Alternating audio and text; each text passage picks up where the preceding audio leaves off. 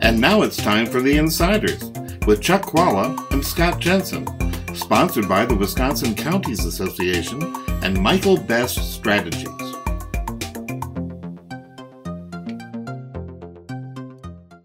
I'm Chuck Chvala, former Senate Majority Leader. And I'm Scott Jensen, former Assembly Speaker. And we're the Insiders. So, Scott, we've got an Attorney General's race. It's a close one. It's a hot one. Give me your take. I agree that this is a close race, and it's an important one. There's so much attention on the United States Senate race and on the governor's race in this state. But Attorney General is one of the most important jobs in the state. And if the Attorney General is of a party opposite the governor and the legislature, there's a lot of mischief that can be done there. There's a lot of power that can be exercised by the Attorney General. And we've seen that before, both with the Republican and Democrat Attorney Generals. So this race is important and people should focus on it.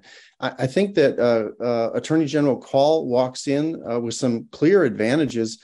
In the fundraising area, he's way ahead in raising money. He has a lot more independent expenditure groups lined up to support him in this election.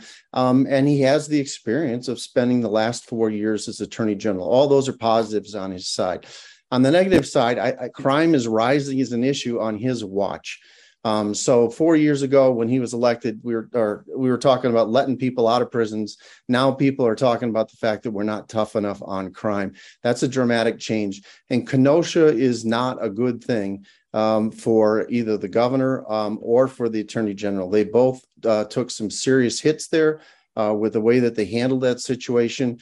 And I think we probably have the strongest candidate here in the general on the Republican side, a fellow prosecutor. So I think this is going to be a very close race. And in the end, I think it's going to track very closely with the race for governor. I think both these are likely to go together.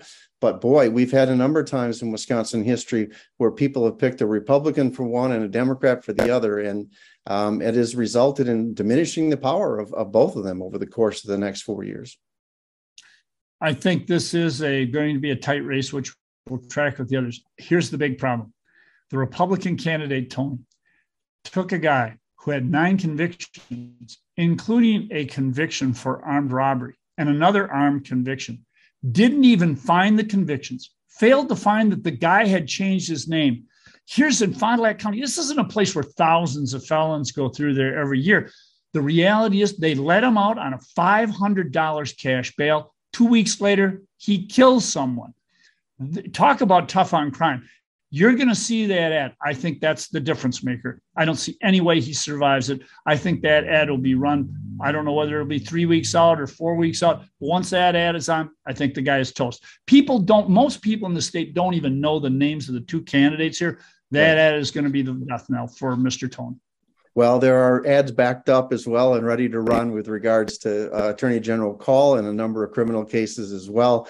That seems to be the case nowadays with prosecutors. They all end up making discretionary judgments about cases, and some come back to bite them.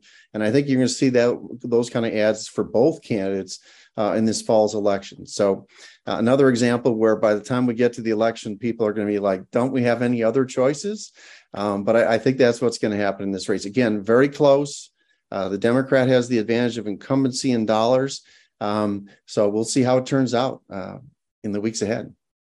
We'll see you next time. You've been listening to The Insiders with Chuck Chvala and Scott Jensen, sponsored by the Wisconsin Counties Association and Michael Best Strategies.